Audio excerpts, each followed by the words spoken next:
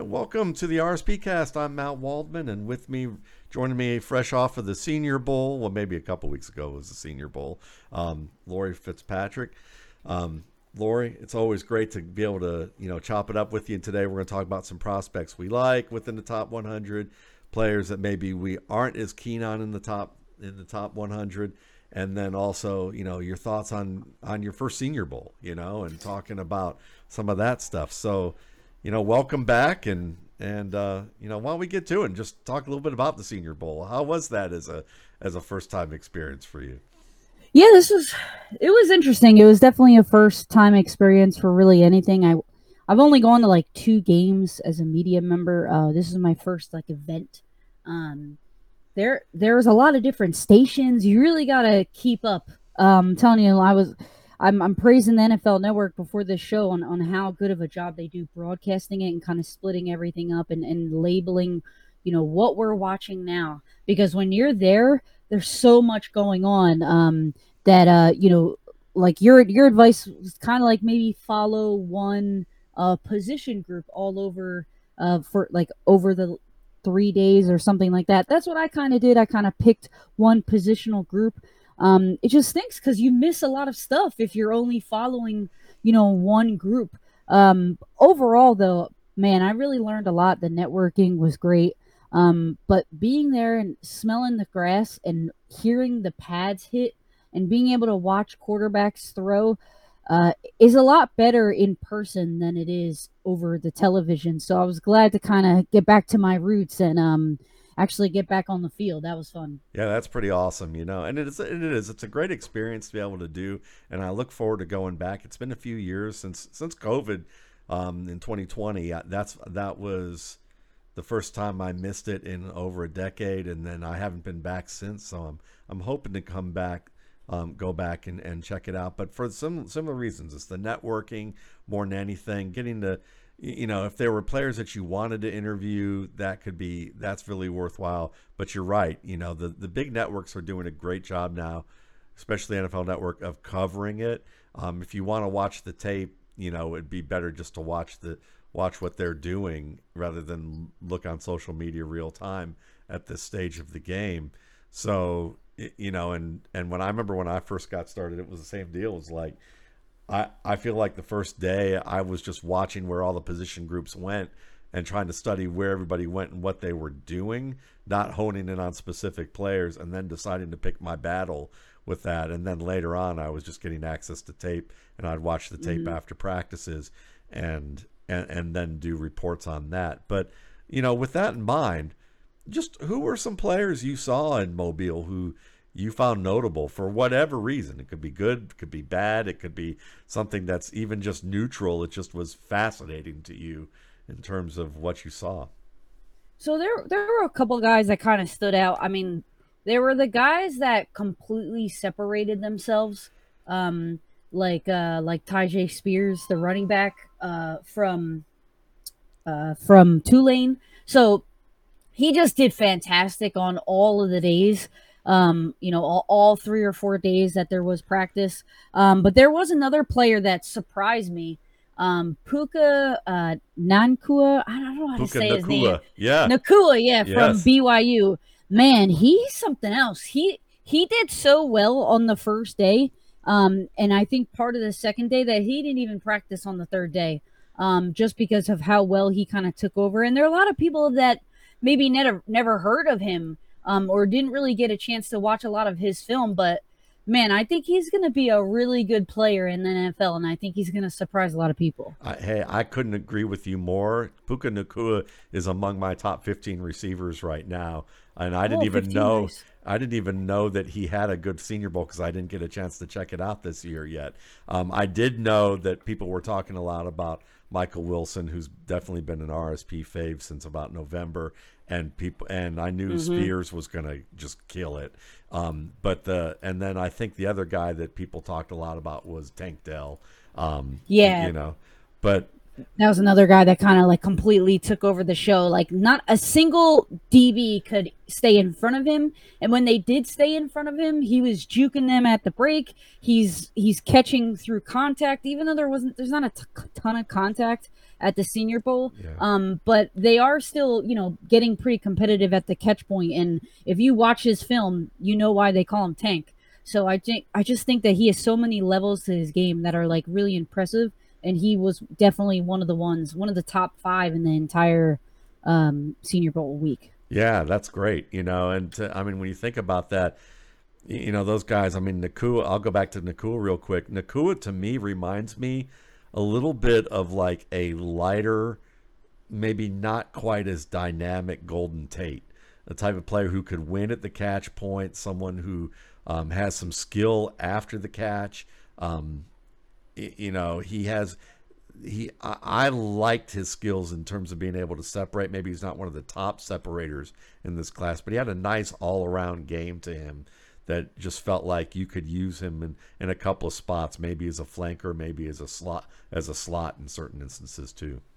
Yeah, and honestly, his hands were one of the most impressive. I don't think he really dropped a single catch. It just seemed like it was like he had a magnet to the ball. No matter what was going on, he was able to catch the ball, whether it was running a vertical, whether it was in a comeback route or shallow cross or whatever. He was really able to get to it no matter what. Nice. Who else? Anybody else come to mind to you? Will McDonald, the pass rusher, I think he did really well. He really was like a bully out there, to be honest. It just seemed like he, explodes off the line of scrimmage. Just like really that bully mentality. Whenever he lost the rep, he came right back at 110%. He just has a high motor. He's never stopping. Even when he falls over, he gets back up and really plays through the whistle. Um, from day 1 to day 3, he was just really showing up all 3 days. Nice, nice. You anybody else come to mind to you? So Caillou Blue, the corner, Caillou Blue Kelly, man, I think day 3, and also in the Senior Bowl game, he just like really stepped it up. He ended up getting an interception, like 2 interceptions on day 3. And one of them was like a one-handed catch. I don't know. He just seemed like he was everywhere. He's long. He's able to stay in front of any wide receiver. Really, I don't know. He just seems really active. No matter what the situation is, he wants to get his nose in there. He doesn't shy away from any contact. And he seems like he's a magnet to the ball. He gravitates towards it. He crashes really well.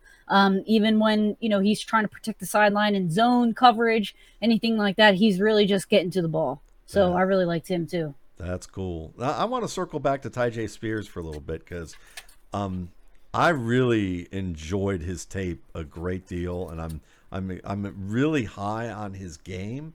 I'm just wondering, from your perspective, when you watch him, do you see a player that can be what more than what say the Cowboys did with Tony Pollard? Not to say that Tony Pollard can't be more than what he's been, but do you see an avenue where maybe Tyjae Spears can be in a role that's beyond where Tony Pollard's been used? Uh, yeah. So in terms of like scheme, or do you just mean like overall production? Overall production, like, Yes, yeah, absolutely. I don't know what it. When I watch him, it's like my knees hurt because I don't know how he can get so low. Like, and he stops on a dime, and his change of direction is just like out of control. Like his stop and go is so good. The moves that he puts on in the open space, he will make a guy fall. Like, yeah, and not feel any remorse for it. He gets north and south really quickly. He explodes out of the backfield, like let's say like a draw play. He's getting north and south so quick. One juke move, and that's really all it takes. But he can really be like you saw him be a north and south runner, like exploding out the gate. But he also can be like sideline to sideline. He can juke guys out of their cleats. If he has to go all the way to one sideline to another, like he will do it. I see him being like, dude, I see him being like one of the best, honestly. Yeah. He just, I don't know what it is. Like watching him in person, I don't know if it made me a little biased or something, but I don't know. I really, really, really enjoyed watching his game. It's very likely he will remain the third running back on my board um, overall, but that he may even have a shot to go higher depending on what his combine looks like. Was And it Bijan in front of him for you? Bijan is in front of him. Zach Evans is also very high on my list there. The kid out of Ole Miss TCU. I think Zach Evans has a really refined game. He may be the riskiest of the three, just because we don't know. You're going to hear questions about his maturity based on his recruitment, based on him changing schools, the fact that the kid that the freshman out of Ole Miss got a lot of playing time with Evans still there, or Evans transferring there, and he didn't just completely take over. But Evans is a fine player. But Spears, to me, the only back I can compare him to right now is Jamal Charles, because like Jamal Charles, he catches the ball exceedingly well. Like Mm-hmm. you said about getting north south, when you're a back and you can transition from going sideline to sideline to downhill like a perimeter play, and you've got to be able to go from that sideline approach at full speed and hit it downhill. How many gather steps do you need to make that transition? Because the amount of gather steps you take slows you down, and that's usually Mm-hmm. when you project to the NFL. You've got a backside defensive end or linebacker coming downhill in pursuit, and if you have to slow down 3 to 4 steps, even a nose tackle is going to catch you. But if you Mm-hmm. can do it in 1 to 2 steps, you're usually a guy who can be on the field and maybe start. If you can do it in 1 step consistently, you're a starter. If you can do it without taking a gather step, you're a stud. You're an absolute star. There aren't many backs who can transition, at least in this department. And Tyjae Spears can go from to the boundary approach to downhill without a gather step, and do it at top speed. He can do it on runs to the short side. He can do it on runs to the far side. And you're built up a lot of momentum trying to turn the corner to the far side. You know what I mean? I mean, you played the Mm-hmm. position when you're accelerating to the sideline, and then you got to cut it up like that, and you don't need a gather step to do that, and you can get inside a force player while that happens. That's Yeah. special, and he has that the same way Yeah. Charles does. Yeah, he has that explosion off of that back foot. Like he would just make one cut. He doesn't really have to, chop too many times in order to kind of slow down. He takes that one cut step and boom, his change of direction is super quick. I like Bijan's pad level a little bit better than Spears. It seems like he gets a little lower. Maybe he's a little more patient behind the line of scrimmage. Maybe, allowing those blocks to form. He'll be able to do that. But overall, I do like Spears. I haven't really got to watch Evans too much, just because like I've been watching a lot of film, but I haven't been doing it for very long. Like Sure. just like when the Senior Bowl started. But man, like I'm really excited for a couple of these backs. Spears like really impressed me. He got me excited, and not a lot of players are like really exciting me like in this draft. On the offensive side of the ball. But he's definitely one of them, especially obviously seeing him in person. Yeah, So Spears might be one of the most exciting players of all the skill position players in this draft, without a doubt. There was a play I was telling Russ Landy a few weeks ago, where he makes a play in overtime, and they use him as an outside receiver to run a fade against a corner, and he wins the ball in overtime on a fade, on a back shoulder fade inside the boundary. It looked like a receiver running the route and at the catch point with position. It was it was very impressive. And like you said, I mean, yeah, Robinson, bigger, stronger, probably a little more patient these days. But Spears is really good for a back of his size to hmm work between the tackles. And Evans, to me, like Bijan Robinson, and comparisons are what they are, and and I like to use him more as a range of players most of the time. And pinpointed in specific areas, not in their total overall game. But Robinson to me is kind of like you get a back with some of the explosion that Reggie Bush had, but in a size, Bush was about 215, 210, 215 by the time he was really playing well in Miami. And I think that Bijan Robinson is kind of a guy who can maybe be a bigger Reggie Bush in that regard. And if he continues working at his craft, he can maybe become more Frank Gore like with a little bit with more of that explosion Gore lost before he even became a pro, with the injuries that he had. Whereas Zach Evans, to me, is more of a Clinton Portis type of back, which is I don't think I've compared anybody to Clinton Portis in a long time. But Evans has that movement. I think Evans is actually a wiser decision maker over the past 2 years of tape if I were to compare his to Bijan Robinson. And I don't think they're that far away from each other. If it weren't for the questions about Evans, maybe just how his approach to the game, and I don't even know if those are fair. Like those are fair questions, because he very well might have matured and be mature enough as it is right now. But I'll just say this: if my team couldn't get Bijan Robinson and Zach Evans ends up being the type of person who's going to have capable of putting in the work and being a pro, I would not be mad at all of getting Zach Evans over Bijan Robinson. That would be, or as the consolation prize, I wouldn't be upset by that. I mean, the guy I think he can do everything. He's a better blocker than Bijan Robinson right now too. And I think he's just more mature at understanding, like, with certain plays, how to stay tight to your block and maximize the space that you need to, so that you don't allow, and when you make a cutback, you're not cutting back into pursuit in a way that Robinson used to have some issues with as a junior or as a sophomore, as opposed to being a junior or whatever year he is, last year to this year. But yeah, those are fascinating. I think those three backs, Robinson, Evans, and Spears, are awesome in terms of potential to become good starters in the league. Yeah, I see Spears kind of, really getting ahead, especially in the first 2 years in the NFL. There was, I don't want to say it was a cause for concern or anything, but there was a couple times where Spears got knocked back in the pass blocking drills.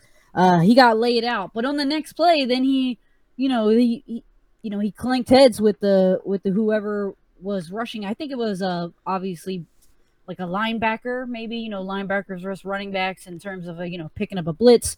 So he did get knocked down a couple times, and maybe that would be, an area of, where he would have to work on a little bit, maybe to be able to be a three down back. Yeah, if I were to rank the three backs we talked about right now, I'd put Evans in a tier, as he has starter tier level pass protection right now. If you ask me, he can stand up block linebackers to at least a stand off on stand up blocks. He reads blitzes consistently. I think he has consistent technique in terms of keeping his base wide, being able to shuffle his feet, being able to deliver his hands inside and deliver at least a workable punch, without overextending. Whereas I look at Robinson, I think he's just a shade behind that. I think he can block some linebackers, more defensive backs to standoffs. I think there's some improvable gaps with his technique. If I remember correctly, I'll have to look. If I remember correctly, he tends to drop his head a little bit and overextend and telegraph. Whereas a guy like Spears, I've got Spears in the same tier as Robinson, but Robinson's kind of between the two tiers. He's kind of like good enough to probably start, but he's going to give up some. He's going to have to learn a little bit. He's going to give up some bad moments a little more often than, say, Evans, but he'll do a little better than Spears right now. Spears, to me, is more in a committee tier, but you're going to use Spears as a receiver. Like, if you're asking Spears to block, he's helping with somebody else and then leaking out of the backfield more likely, and I don't think Spears' ability to catch the ball, just like Robinson too. I mean, Robinson is certainly going to be counted on more for his pass receiving skills in that regard. But it's a fascinating thing. Any other running backs catch your eye, or just from what, even not even at the Senior Bowl, just from watching tape? Yeah. So, um, I mean, I haven't really watched that many running backs. I mean, I watched a couple quarterbacks. Um, I watched a couple wide receivers. So I so watched a couple tight so ends, let's but reframe the question then. So who are players in the top 100 that you just are like, let's start with this, like players in the top 100 who you really who you really like, that you just that you feel like they're worth getting that high of a draft capital grade. so the man, I think Tank Dell from the Senior Bowl is a guy that he's really going to show out. I think in the combine. Yeah. I'm actually working on something right now, a piece for basically just concentrating on the players that will actually rise their stock at the combine, just based on their measurables and their speed in general, their change of direction. And Tank Dell is definitely going to be one of those guys.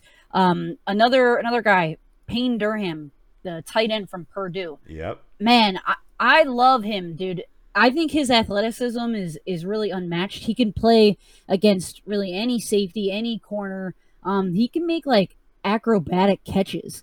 Yep. Um, I just think he's fantastic. And his quarterback, man, I don't know what it is about Aiden O'Connell, Yeah. but I like him.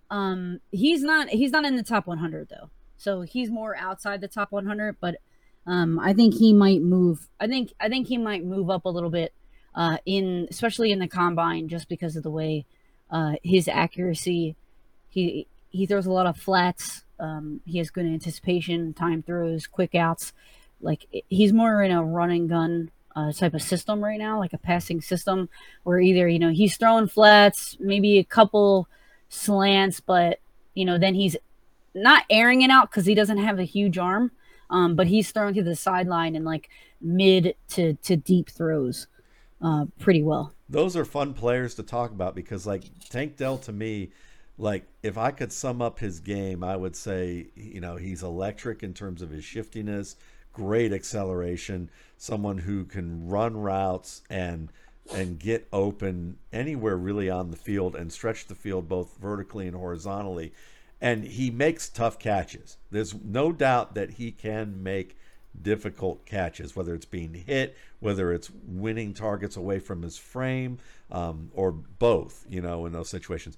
But where I have one concern about him is that he does drop a lot of passes. Like, to maybe not statistically on the level of, like, when I say he drops a lot of passes, I'm not giving you the traditional what percentage of passes relative to his attempts when I'm talking on film, is that there are a lot of passes that I've charted where he puts his hands up and he clap attacks the ball, just like, and there are players who win in the NFL who can do that, and it's because they get fed the ball a lot and they just rely on them to make enough big plays off of the ones that they do catch.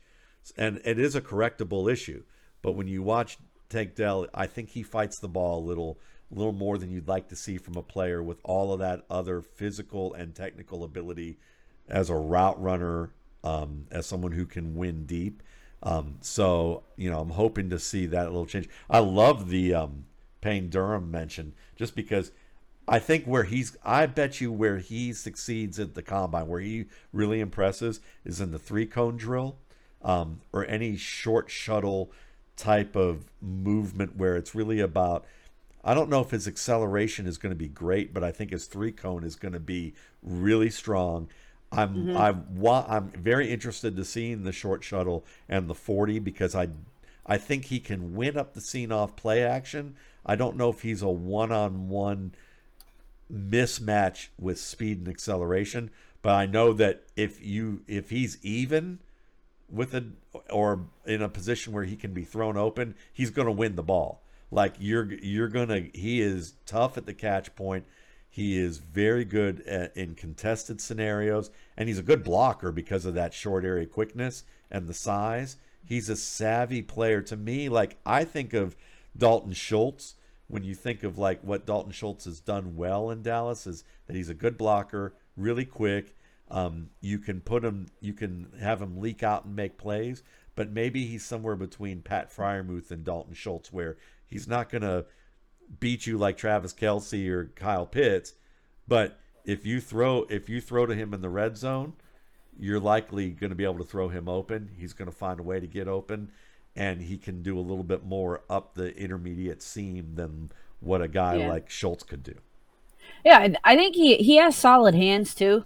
And I think O'Connell just did a really good job of kind of putting it on his chest. So even like through contact, he did a really good job of being able to hold on to the ball. There's a couple plays where he was just absolutely smothered, and he was going to the ball. He wasn't waiting. I just think he does a really good job catching through contact. But what you're saying about the combine, I think he has really good change of direction, especially off the line of scrimmage. Like if he's really trying to get open, like out of his break, he makes quick turns for a tight end. Yeah, I was actually really surprised to see that. So yeah, I think that 3-cone is definitely going to be something that I'm going to watch for sure. For sure, I'll give 3 that I like inside the top 100 that I feel like are going to be.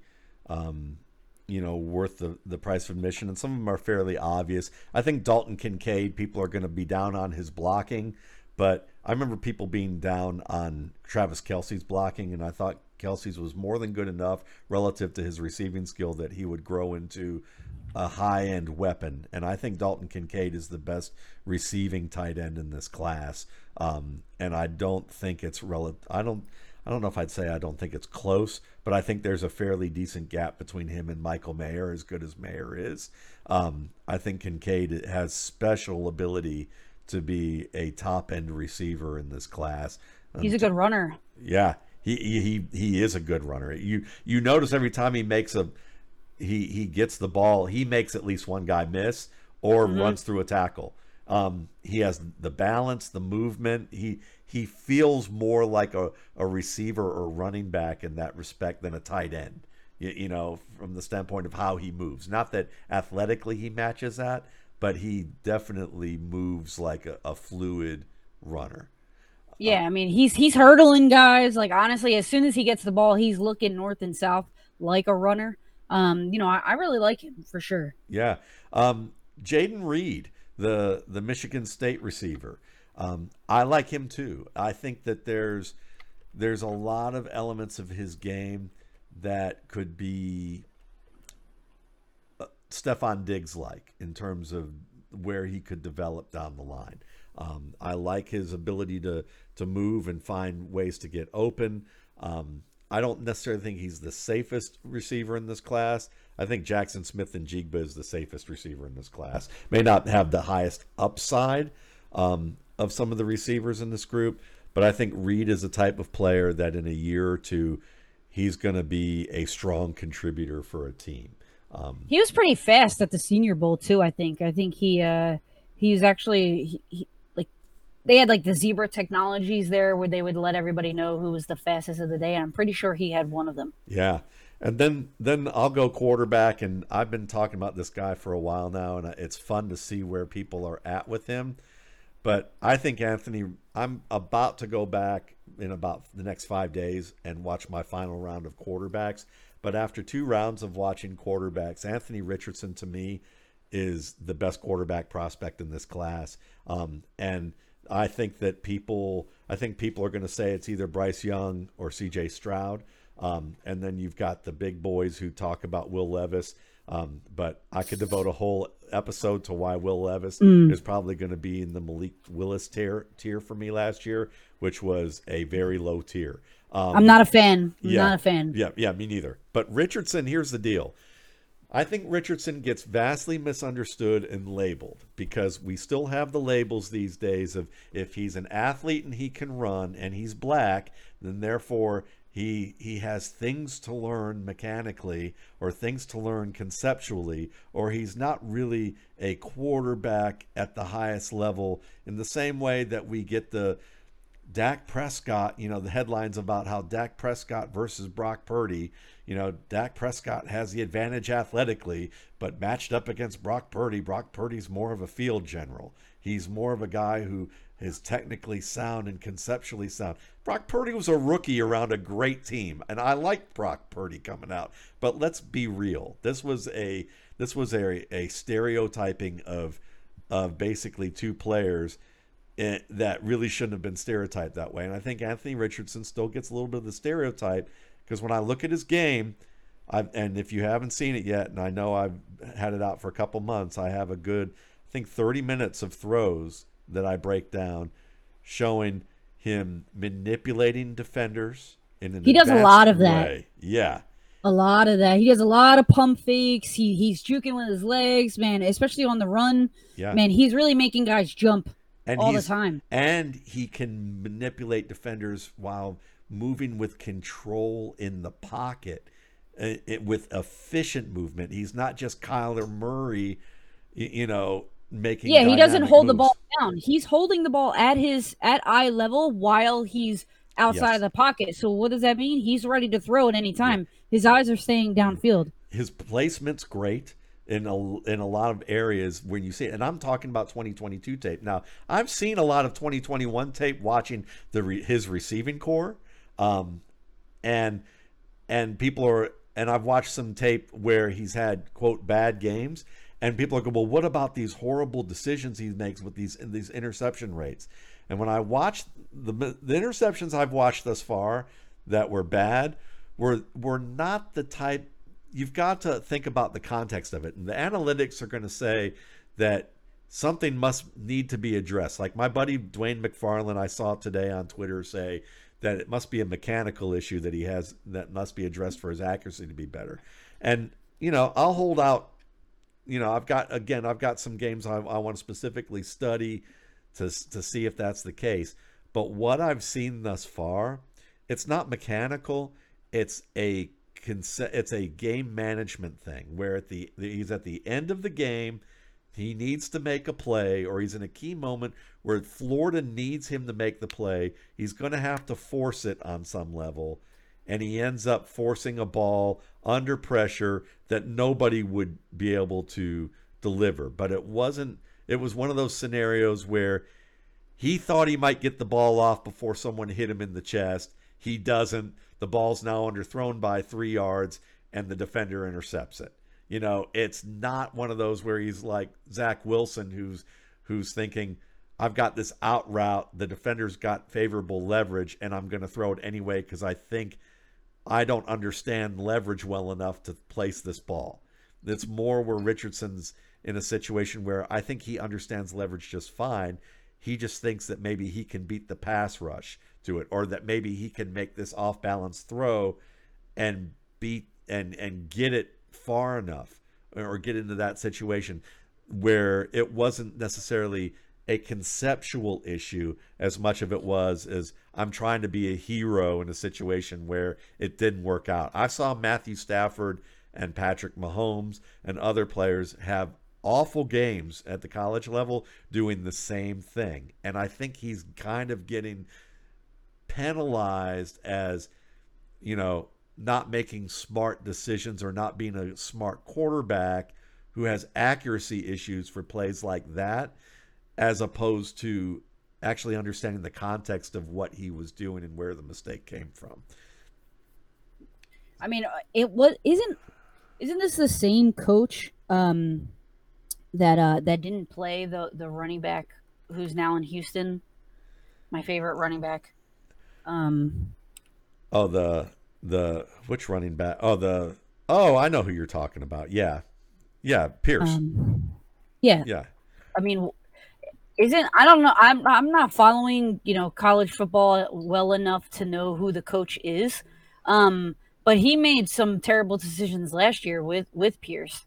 Yeah. He didn't even use him enough, So is it really like, okay, Richardson? He's kind of putting the entire game on his shoulders in a way, I where he kind of has to come up with everything at the end of the game I I think instead of the coach. I think there are some plays that people are like kind of. I don't know if I'd go that far. It's possible because I need more to watch with it. But from what I can tell you, Lori, is that I feel like people are maybe double penalizing him for things that they aren't double penalizing other players for.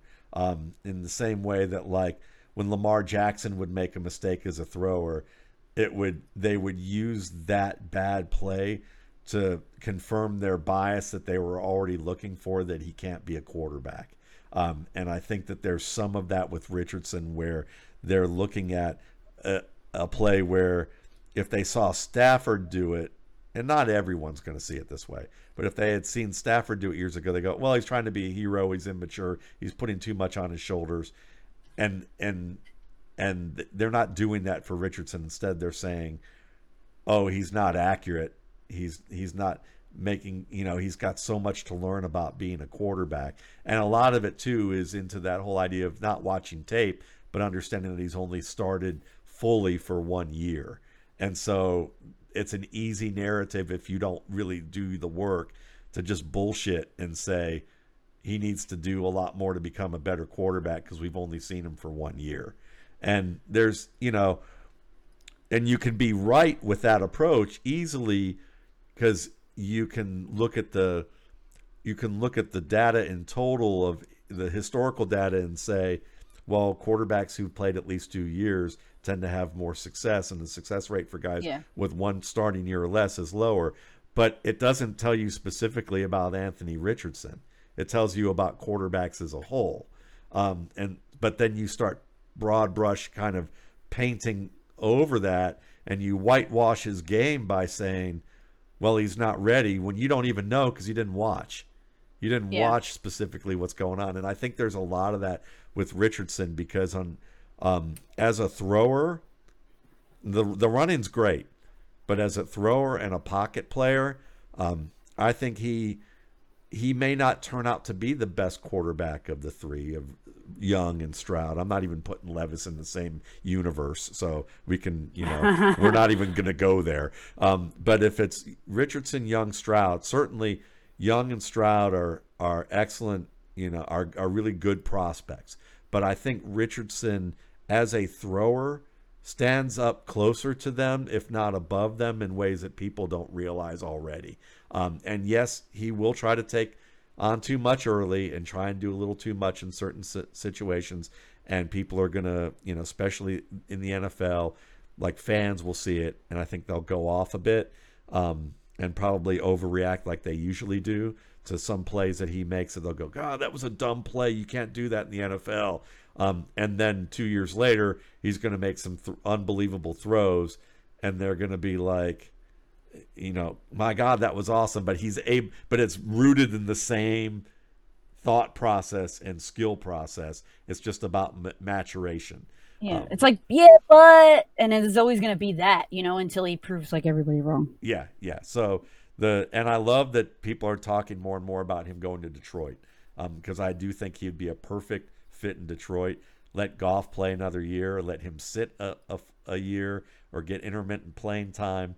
And then from a contract standpoint, I think it was Tej Seth who was talking about it this morning on Twitter, to give him some credit, was that, from a cap standpoint, this would be a good fit because by the time Richardson really is ready, or when they want to start to put him in, these other players will start to be in line who are surrounding talent for extensions, and they'll be able to afford those extensions, and that team could really be in a contention window with a young quarterback of great talent. So those were my three. Who were your three that are in the top 100, at least from what it looks like, the way they're getting valued, that you're just like, I don't know about that? So, one of those guys, we discussed kind of already, Will Levis. Yeah. I don't know. I just there's not a lot about his game that really impresses me. The fact that like he's his pocket awareness is bad. He doesn't really throw a nice ball either. Like the velocity isn't really there. I feel like whenever he throws, like whenever there's like really nice plays that happen, it's really the design. He's throwing guys that are wide open. Measurables are great. He's tall. The way he moves. But just the pocket. I'm talking about the way he moves, like within the pocket, but the awareness in general, I don't know. I just don't see it. I don't see him. Like, I don't know. I think it would be a mistake if anybody gets him high. Yeah, and Um, let me touch on him, and then we'll go to your next one because I'm with you. I think one of the things that he's the robo quarterback. Like to me, every year that's so funny that you the said that. the media. I've been talking about this since like Patrick Mahomes. When I was talking Patrick Mahomes years ago, I was like, listen, there's robo quarterbacks. The NFL thinks they don't say they think this way, but their actions show that they look for 6'3" to 6'6" quarterbacks who weigh 220 to 230, who are white, who have strong arms, and We're smart, who are book yes, who are quote book smart, unquote. Yeah. who are book smart and have some sort of leadership bullet points. And the more of those robo quarterback bullet points they have, the higher they are on the board. Because at the end of the day, what they're just starting to figure out is, and still haven't figured out a way to grade for it, is that processing information is more important than remembering information. And the robo quarterbacks usually, they're the coaches. They do the whiteboard like coaches. That's impressive. That's great. You know what? You should be a coach. Mark Schofield, our buddy, knows whiteboards just as well as a coach when it comes to quarterbacking. But you wouldn't want him on a field outside of Wesleyan. And he'll joke with you that you probably wouldn't want him at Wesleyan when he was at Wesleyan. In his level of modesty and humor that he does.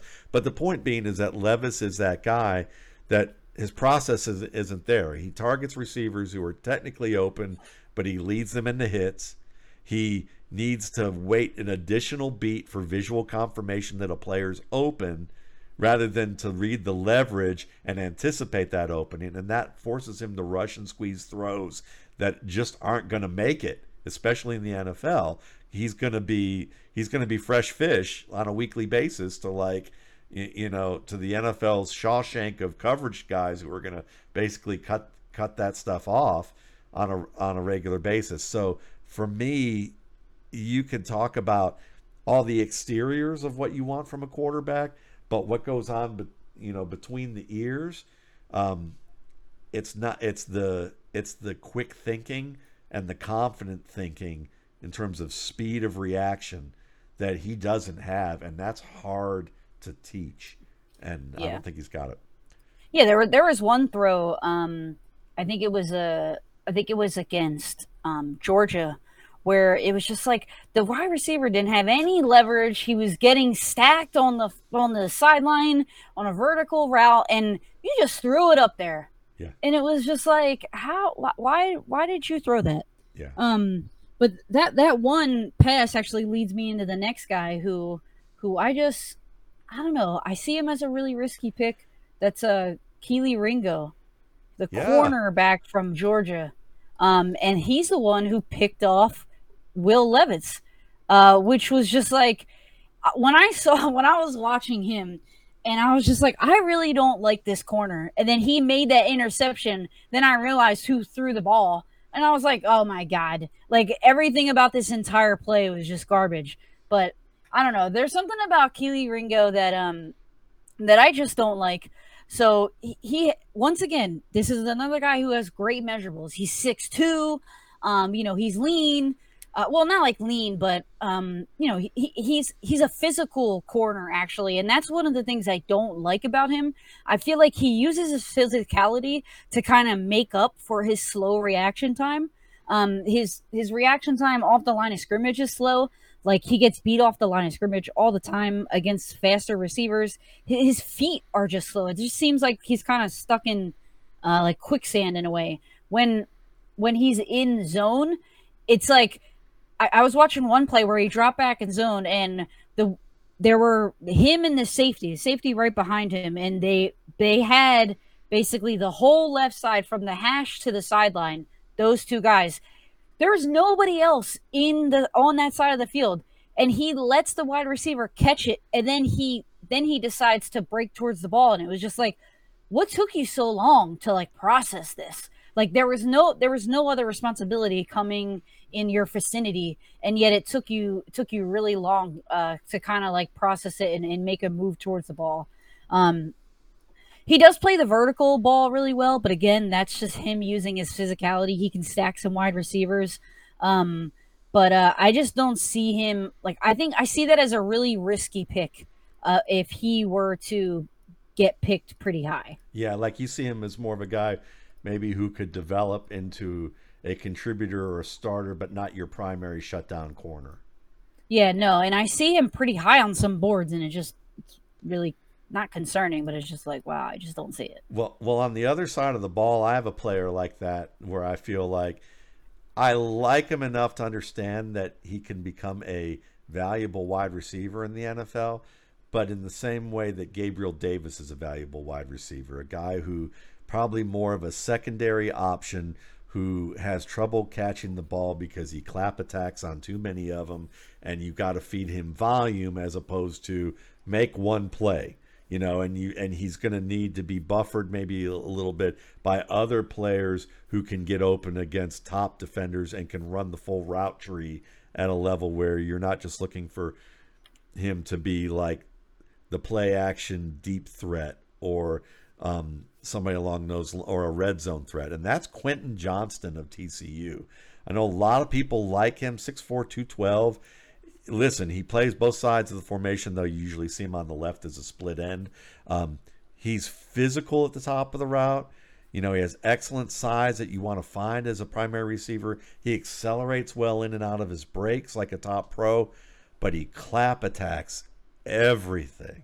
I mean, and he drops difficult balls that a receiver on the level that they're going to want to value him at that he should catch. And that's it's fixable, but part of that is a tracking issue, and part of that is really specializing on that aspect of your game while you're trying to learn everything else. And because that's like the heart of your game, catching the ball is the heart of your game. If you're gonna think about it this way, Laura. I mean, if someone was teaching you how to drop the pads or finish runs while you were learning an offense, and you had to relearn something that was as vital to running back play as anything while you're trying to learn an offense and compete to get on the depth chart, it would be hard. It would be a tough thing to balance. And I think with Johnston, correcting that pass catching technique is going to be one of those things where he may start off looking good, but then when he starts to play against a higher level of competition in terms of later in the preseason, in terms of, in the regular season, you're going to see a lot of up and down from his game. And I worry about him maybe falling apart early and then getting labeled. And that's the worst case scenario for him.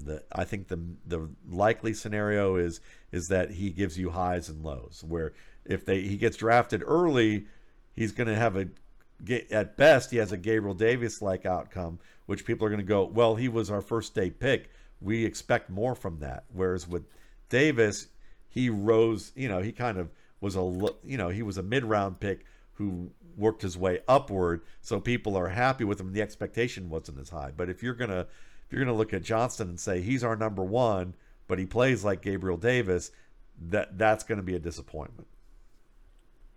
So Yeah, I hear you. who's your next player? So there's a guy I'm still kind of like really not sure on. That's Jalen Hyatt, from Tennessee, Yeah. wide receiver, and maybe there's just like I don't have enough on him. Like maybe I just haven't watched enough. I think he's really fast. I think he's gonna do well in the combine. Just in terms of speed, he's gonna be able to show how quick he is. But on tape, it just doesn't seem like he's really getting pressed enough. Like he's not like maybe that's because of how fast he is, and it's not like corners are playing that much press in the NFL anyway. So that might be something that he'll be able to, um, you know, like do well on because of that. But I just don't see him like getting off of those blocks just because of his size. Like he's playing a lot of slot, but he's small. He's a small guy. He has that vertical speed. Um, but can he win one on one on the outside? And right now, because of how high he's looking to, like how high of a prospect he is, should he be that high because of where he's positioned right now, just in the slot? I don't know if he should be ranked as high as he is just because of his I don't want to say he's like a one trick pony, um but his vertical speed is like really what he has best. Yeah. I just don't see how he could go that high with just that, you know. Yeah, I would agree, and he's a player that I think would be the model for him if things worked out well would be Robbie Anderson at Robbie Anderson's best. But it would be Yeah. that's where he has to ascend to that. But right now, I mean, like to me, it's he's basically a runner of about 8 routes: stop routes, crossers, overs, posts, goes, I was double gonna say go. moves, Hmm. RPOs, screens, and drags. Yeah. And that's enough that you Yeah, I can mean it's a lot. yeah Like, you but could I like especially that stop and go. He does really well, kind of getting low and kind of making DB step up. But there's that one time he did it against a corner and Notre Dame, and that guy didn't move. He yeah didn't budge. He didn't beat him at all. So yeah. I mean, to me, he's a player. He can make tough catches against contact, but he's a player that also had Cedric Tillman on the other side, who is a big physical player who can get downfield, and the opposite teams knew better. So you're gonna have their primary guy more on Tillman more often than you were gonna have him on Hyatt. Um, so I like Hyatt to a degree, but I say this, and I hope I don't say it anything that's offensive on this level. But to me, it's like I've often joked that speed is kind of the cleavage of the NFL. That yeah, it is. it's like That's hilarious. that owners literally it's like chauvinistic males who literally are like they're not looking you in the eye, they're looking at you in the chest, and they're not listening to a word you say, but they're gonna go ahead and make a decision based on reasons that have that shouldn't be made on for those reasons. And for me, speed is that way that they'll go, well, he doesn't run a full route tree. He has, I'm not saying this about Hyatt, but like a lot of speedy receivers, he doesn't run a full route tree. He doesn't run, doesn't catch the ball well. He's not much of a blocker. We don't know how much of a student he is in the classroom, Mhm. but that's speed. Like they Exactly. can't, they just can't. They fixate on that. So I think that's always been my joke is that's the case with Hyatt. Is that maybe he's getting a little bit of that bump due to speed, because I wouldn't put him on the same tier as say Jameson Williams last year, who certainly was a late kind of a late riser from in his final year when he moved on to Alabama. I think Williams is a far more complete player than what Hyatt is at this stage. Yeah, I mean he can run. You know, his vertical route is like it's pretty unstoppable. Where he'll have like a subtle head fake and he'll be able to get deep. But you know that's really all he has right now. Yeah, Um, you know, so yeah, he's kind of one that's a little risky for in sure. my book. For sure. So, who are some players? We'll finish it this way. Who are some players that are outside what you think will be in the top 100 that you like? They intrigue you, or you're like, if I had my way, they'd be inside the top 100, or they're going to wind up playing that way. Yeah, so you know how I mentioned him earlier, Aiden O'Connell, the quarterback from Purdue. So yeah, he doesn't have a deep ball. That's really the main concern. He'll underthrow at times, but yeah, he has good anticipation. He trusts his wide receivers. Right now, I think he's like day three, something like that. But I think his accuracy is really gonna take him. I think his stock is gonna rise over the next week, just because of how consistent his accuracy is. Um, and I do think that his tight end kind of helped him out a little bit, Durham. Yep. That's the tight end from Purdue, like we mentioned. Obviously, he's a gifted tight end, gifted athlete as a tight end. But I do think that O'Connell made some pretty impressive throws. But yeah, he's throwing a lot of flats. But at the same time, that's a lot of the NFL right now. I think if he sits behind a veteran quarterback for a year or two, he'll be able to. I think he'll do pretty well, mostly because of how well he reads defenses. I think he stays poised. He can take hits in the pocket really well. Like he'll take on a a, um, a blitzer coming through the B gap free, like, and he'll still stand there in the pocket and take that hit head on and deliver it right to his wide receiver. Um, so I don't know. I think that's something that you can't teach, and that's something that kind of takes a little bit for quarterbacks to kind of get used to the speed and how hard defenses hit in the NFL. But I think O'Connell is doing a really good job, doing that now. So Yeah. I mean, I think he's going to be pretty good. I thought O'Connell did a really nice job making middle of the field plays on dig routes. I thought he was a very good dig route thrower. The only area that I really looked at where I was like a little iffy, I think he does read the field well. He goes to second and third reads pretty well in progressions and does it in a timely manner. He, like a lot of quarterbacks of even at the top of the board, it's hard for him to anticipate where the coverage is that's ancillary to the primary route. Like maybe it's a safety over the top, a linebacker to one side, a cornerback who's playing underneath, and could any of those players in the coverage triangle who could appeal off of their coverage to undercut or cut off the football. I don't think he's very good at that right now, but most quarterbacks need a little bit of time to get good at that.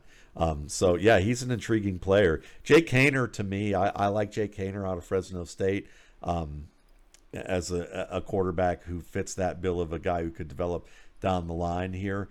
I think that he's a clutch player who, his intermediate velocity is maybe a half to a beat shy of adequate for maybe opposite field or off platform throws against tight man coverage, and he'll overestimate his arm strength to deliver those targets. So that's something that he's going to either have to get a little stronger with his arm, or he's going to have to understand what he can and can't do in the same way Brock Purdy had to learn what his limitations are.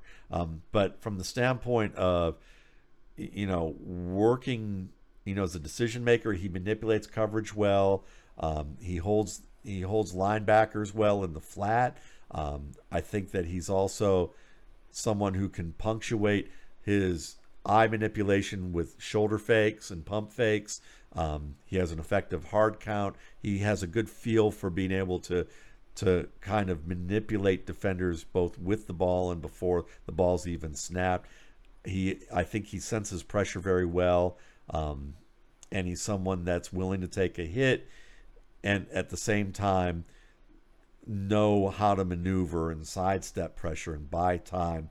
And I think that, there's a little bit with retreating that I'd like to see him get a little bit better at in terms of very specific instances where edge pressures get depth in the pocket. But other than that, I mean, overall, I think he's a compelling player with his ability to create both in on script and off script, and maybe not in a starter's body right now, but may have room to become a really compelling journeyman quarterback. So who else is on? We got maybe a couple more for the list. Yeah, so there's a guy that is like he's like kind of even outside like 200 maybe. Okay. But Jake Bobo from UCLA. I just finished watching him today. Did you? Yeah, just Oh, that's before the awesome. show. He's big, man. He's Yeah. really big. I think he utilizes his height really well. He's not like the best route runner. Like he's not gonna like move a ton of DBs or anything. But I think he's still fluid. I think he makes really good breaks. They're sudden. They're sudden breaks. He can his catch radius is pretty good. He can obviously get any ball that's up the sideline, whether that's back shoulder or front shoulder, anything like that. I think he's pretty good. I don't know. I liked him when I watched this tape. Yeah. What did you think about him? So far from what I've seen 3 games that I've tracked and seen some other games, and I saw him both at Duke and at UCLA. And his short route running is good. Like Yeah, he he gets has, open. yeah, he has good release plans. He can vary his release plans well, though he likes to lean on the double up and the white pretty often. But like he can do that and then get open in the middle of the field with some decent breaks. He can drop his weight, which allows him to be sudden enough. He just isn't going to get separation without play action. He's not your primary wide receiver. Neither of us are Yeah. saying that. But like he can use his body to box out a little bit or to be able to win high and take a hit. He can take some punishment there. He's just one of those guys that if the defender anticipates what he's going to try and do to release outside, he gets kind of pushed to the boundary and manhandled and anticipated, and he can't get away from the guy. But in the middle of the field, I see him as one of those guys that you use in 3 and 4 receiver sets. You kick him big slot. inside, big Yep. slot. You kick him inside, have him maybe run some outbreaking routes from the inside against linebackers, smaller slot defenders, and safeties, and he can do that, and he can play inside, and he's big enough to get some yards after the catch, just by pulling through a wrap or doing some things like that. So yeah, I see that for sure.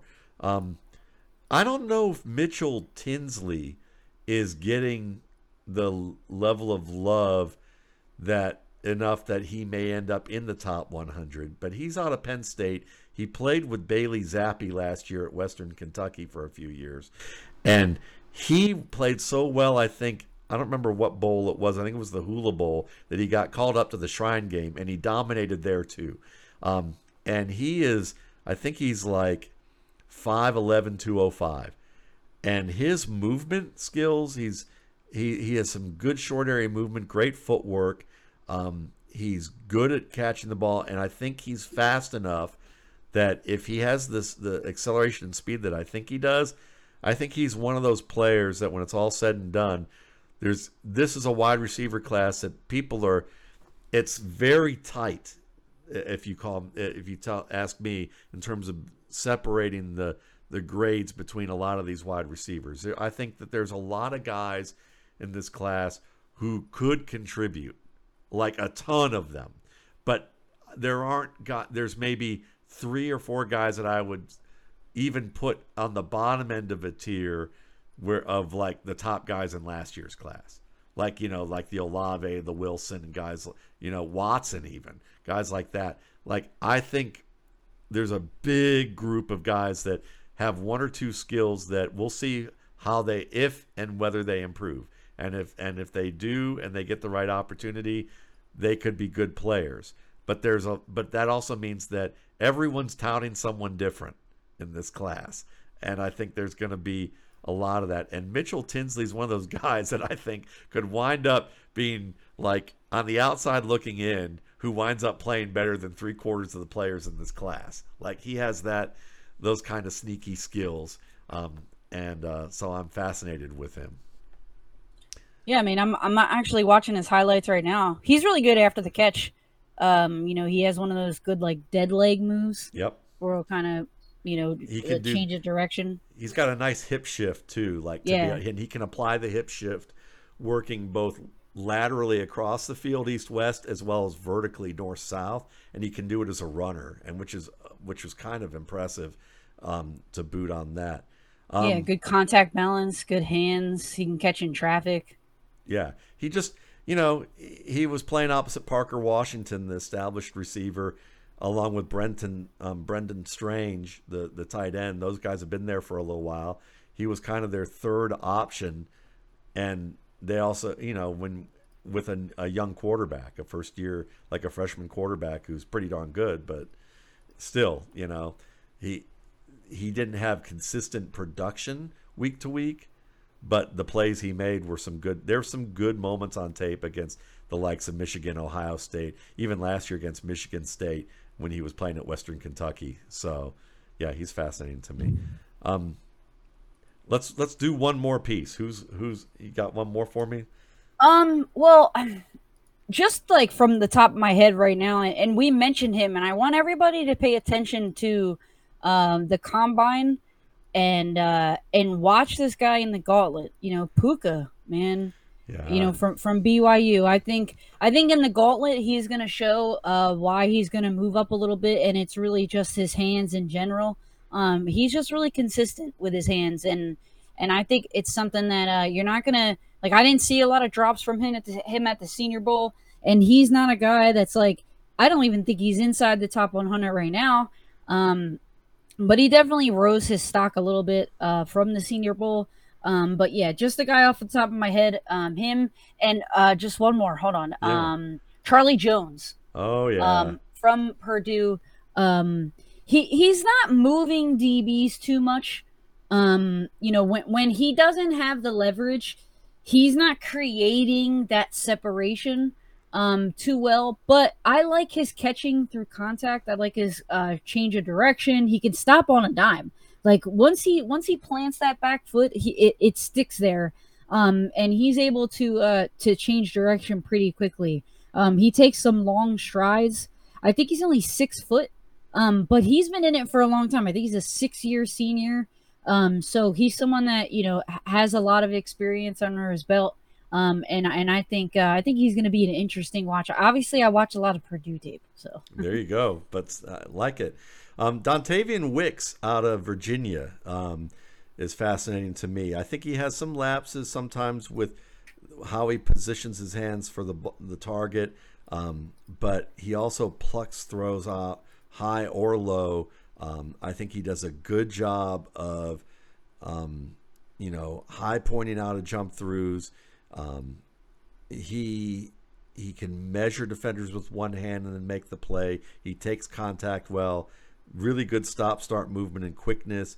He forces multiple defensive backs to overrun their pursuit angles as a pass catcher.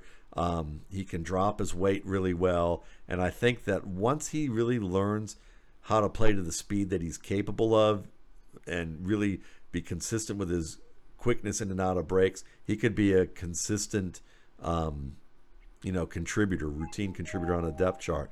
And then there's a guy that kind of caught my eye this weekend, and that's C.J. Johnson out of East Carolina, who is 6'1", 225.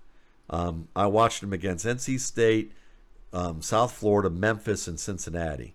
And he's more of a big slot right now. A lot of moves at the line, good patience and suddenness. I just want to see how explosive he really is. He wins the one-on-one battles in the way that Alshon Jeffrey would win one-on-one battles early in his career. I just wonder how explosive he really is, because if he has the explosion that I think he could have, he's going to be a find. I think that he could wind up being a starter in this league, or a high-end contributor at the very least. Just loved how he caught the ball, loved his physicality, liked the quickness as a route runner, just to know how explosive he might be in terms of being able to play outside or not. So some fascinating players, hopefully for us to be able to, for you guys to be able to keep an eye on with the combine. All these guys I think we talked about are heading to the combine. So you'll get a chance to see them. That gives us a little bit of a preview to talk about, and then we'll be back down the line to talk about some of the post-combine things that were interesting to us. Players who either impressed us and we feel like we need to go back, or guys that we need to feel like we have to go back and watch a little more of for a variety of reasons.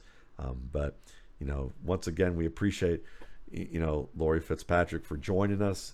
You can find her work at TD Wire. I know she'll be covering the draft and covering the off season, as well as she has during the regular part of the season this past year. You can find me at Matt Waldman on Twitter, and of course the Rookie Scouting Portfolio will be available April 1st. You can pre-order it for download. Last year was 900 pages of pure content, basically on 150 skill positions.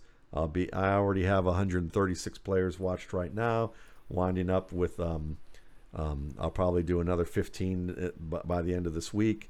finish up the quarterbacks, and I'll be writing each of the chapters to get it ready for download. Get a pre-draft and post-draft available for $21.95, and I've been doing this since 2006. It's the most comprehensive look at skill position players you're going to find out there, and you can go to mattwaldman.com to find it. And thanks again, guys, for listening, and we will see you in a couple weeks.